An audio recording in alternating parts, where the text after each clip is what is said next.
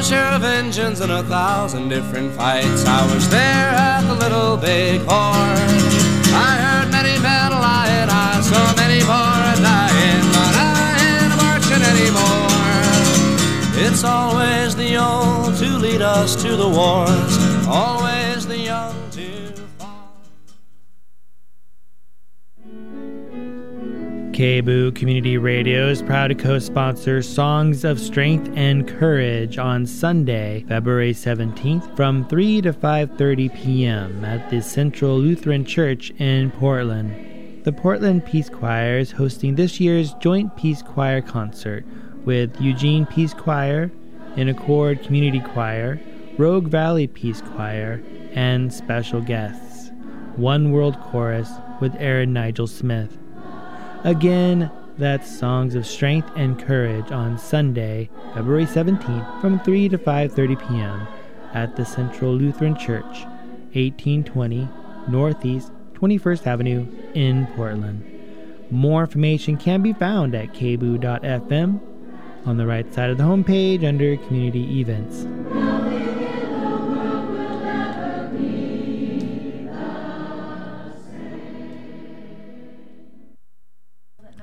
This is KBOO Portland. The time now is 10:41. Coming up next is Valley Views. Did I say 10:41? Actually, I meant 10 and 41 seconds. KBOO Radio is proud to co-sponsor the 29th Annual Cascade Festival of African Films, happening Thursday, Friday, and Saturday, now through Saturday, March 2nd. Most films will show at the Moriarty Arts and Humanities Building, Room 104 at PCC Cascade Campus, 705 North Killingsworth Street in Portland. Again, that's the 29th Annual Cascade Festival of African Films, Thursday, Friday, and Saturday, now through Saturday, March 2nd. More information can be found at kboo.fm on the right side of the homepage under Community Events.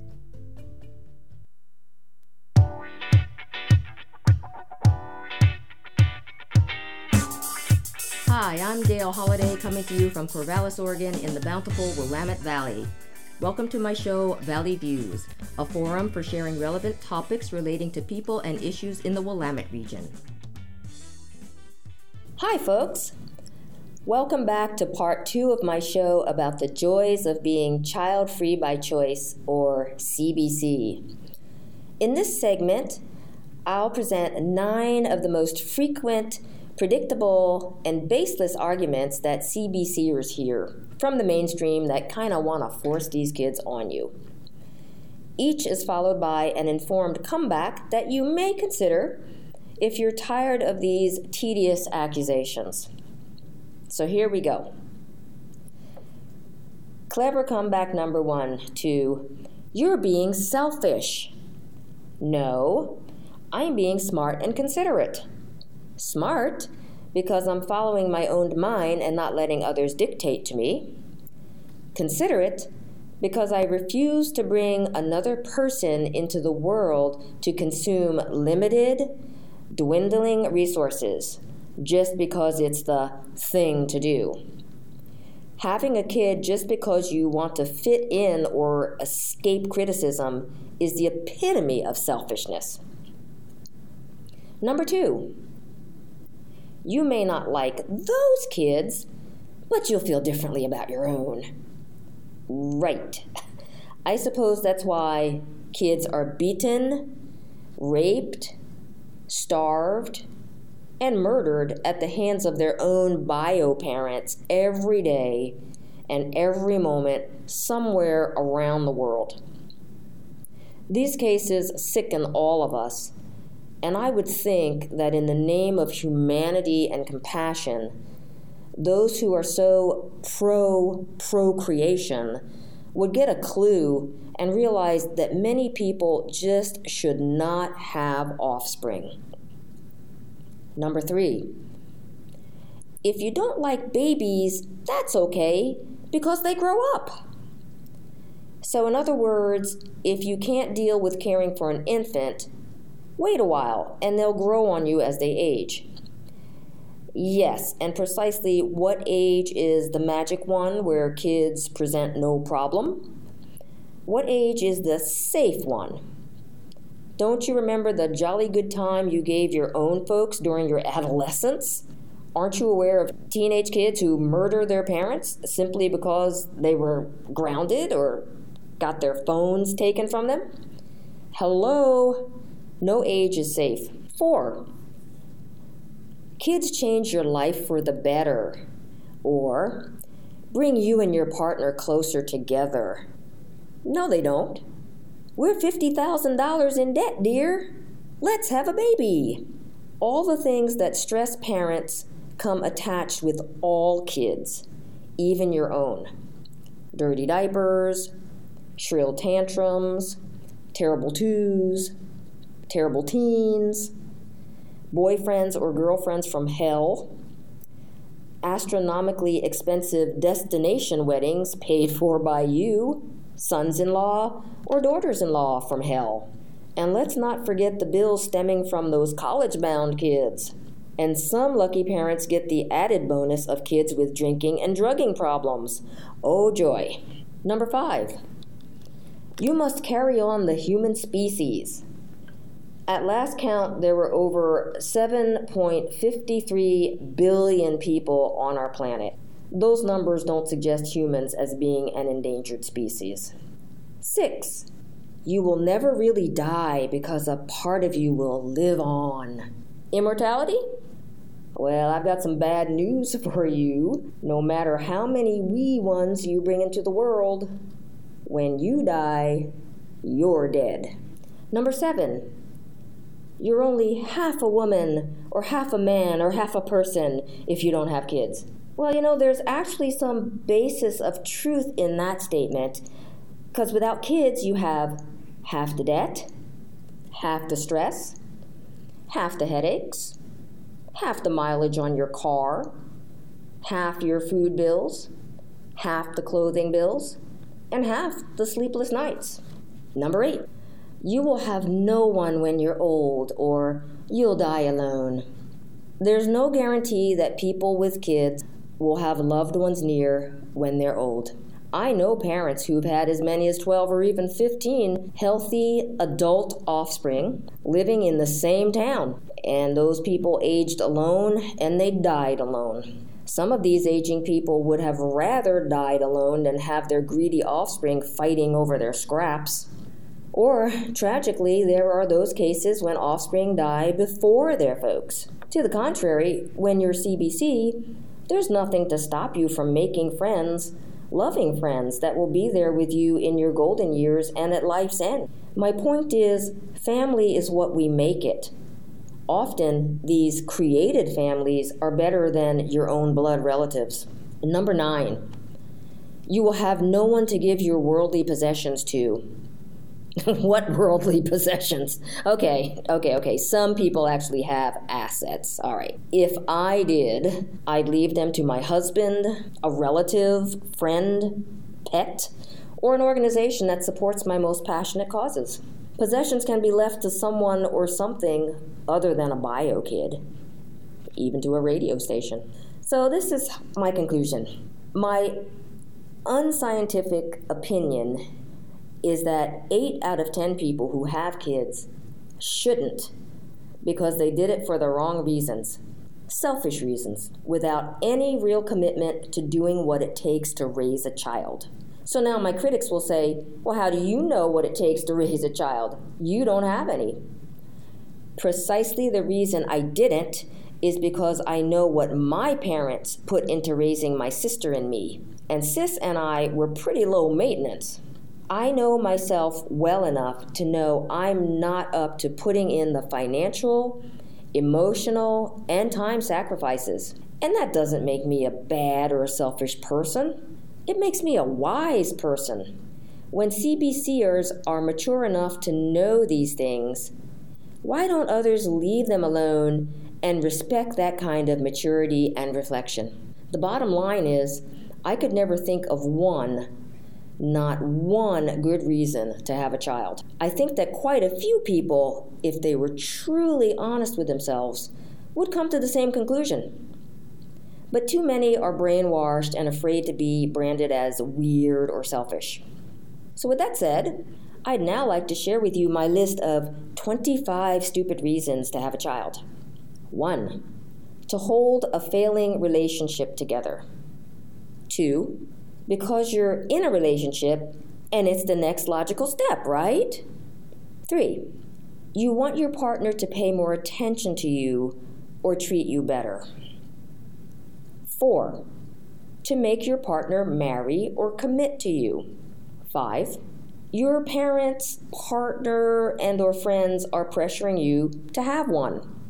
6. All the people in your family have kids, and you don't dare break the tradition. 7. You want to prove what a good parent you can be because your own parent treated you badly. 8. You had such a happy childhood that you figure you'll pass that experience along to your kid. 9. You want someone, i.e. a baby, to love you. Number 10. You're lonely. 11. All your friends are doing it. 12. You like to shop for baby clothes. 13. You think that your baby will be cute. 14. You want society's approval. 15. It's the only thing you think you'd be good at. 16. You don't feel like completing your high school or college education. 17. You want to be treated like an adult. 18. You have a baby because you can, i.e., you're childbearing age and fertile. 19. You're approaching the end of childbearing age. 20. It will keep you young. 21. You think you can get first time or additional public assistance. 22. Because you hate your job and figure it would be easier and more enjoyable to be a stay-at-home parent. 23. For a tax deduction. 24. You need a hobby because you've got time on your hands and you're bored. 25. You want people on the bus to offer seats to you as a pregnant or a kid-toting mom. They won't. So there you have it. As they say, that's my story and I'm sticking to it. Thank you for listening. I hope some of my perspectives provided food for thought. I'd love to hear your comments. You all have a good one.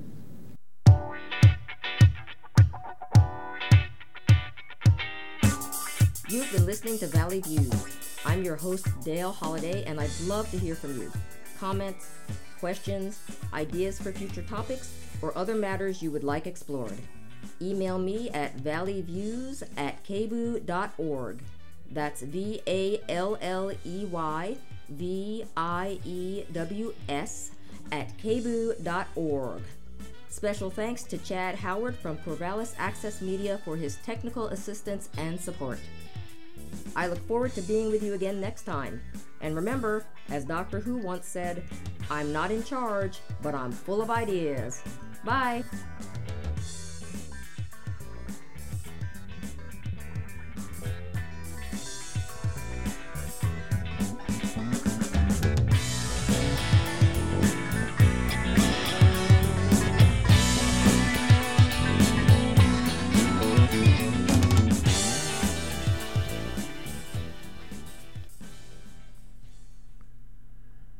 Coming up this morning on KBOO, next on Flashpoints, Dennis Bernstein spends the entire hour on testimony taken recently in Tucson, Arizona by the United Nations Commission on Refugees. At 11, Pacific Underground interviews Duncan Ryukin Williams, author of American Sutra, a study of faith and freedom in the Second World War. Williams will be in town for a reading of this book on Friday. At 11:30, it's the Laura Flanders Show. All of this KBOO programming is made possible by member support. To become a member, go to kboo.fm and click on Donate. Support for KBOO programming comes from Darkside Cinema in Corvallis, open every night featuring independent, foreign, and art house films. The Darkside is located at 215 Southwest 4th Street between Madison and Jefferson. More information and showtimes are available online at darksidecinema.com.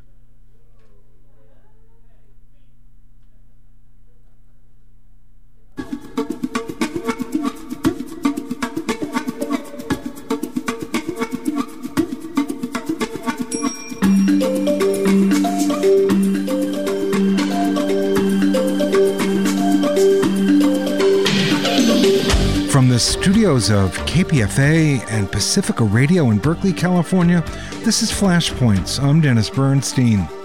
Today on the show, we spend the entire hour on testimony taken recently in Tucson by the United Nations High Commission on Refugees.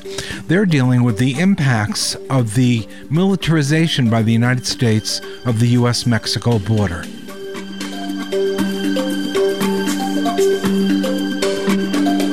You're listening to Flashpoints on Pacifica Radio. Today on the show, we spend the entire hour rebroadcasting some excerpts of our recording in Tucson recently of the United Nations, taking testimony from indigenous tribes who are impacted by the expanding U.S. militarization of the U.S.-Mexico border. Listen to this. I'm going to invite our next speaker, Nellie David, to come up. Skukdash, everybody.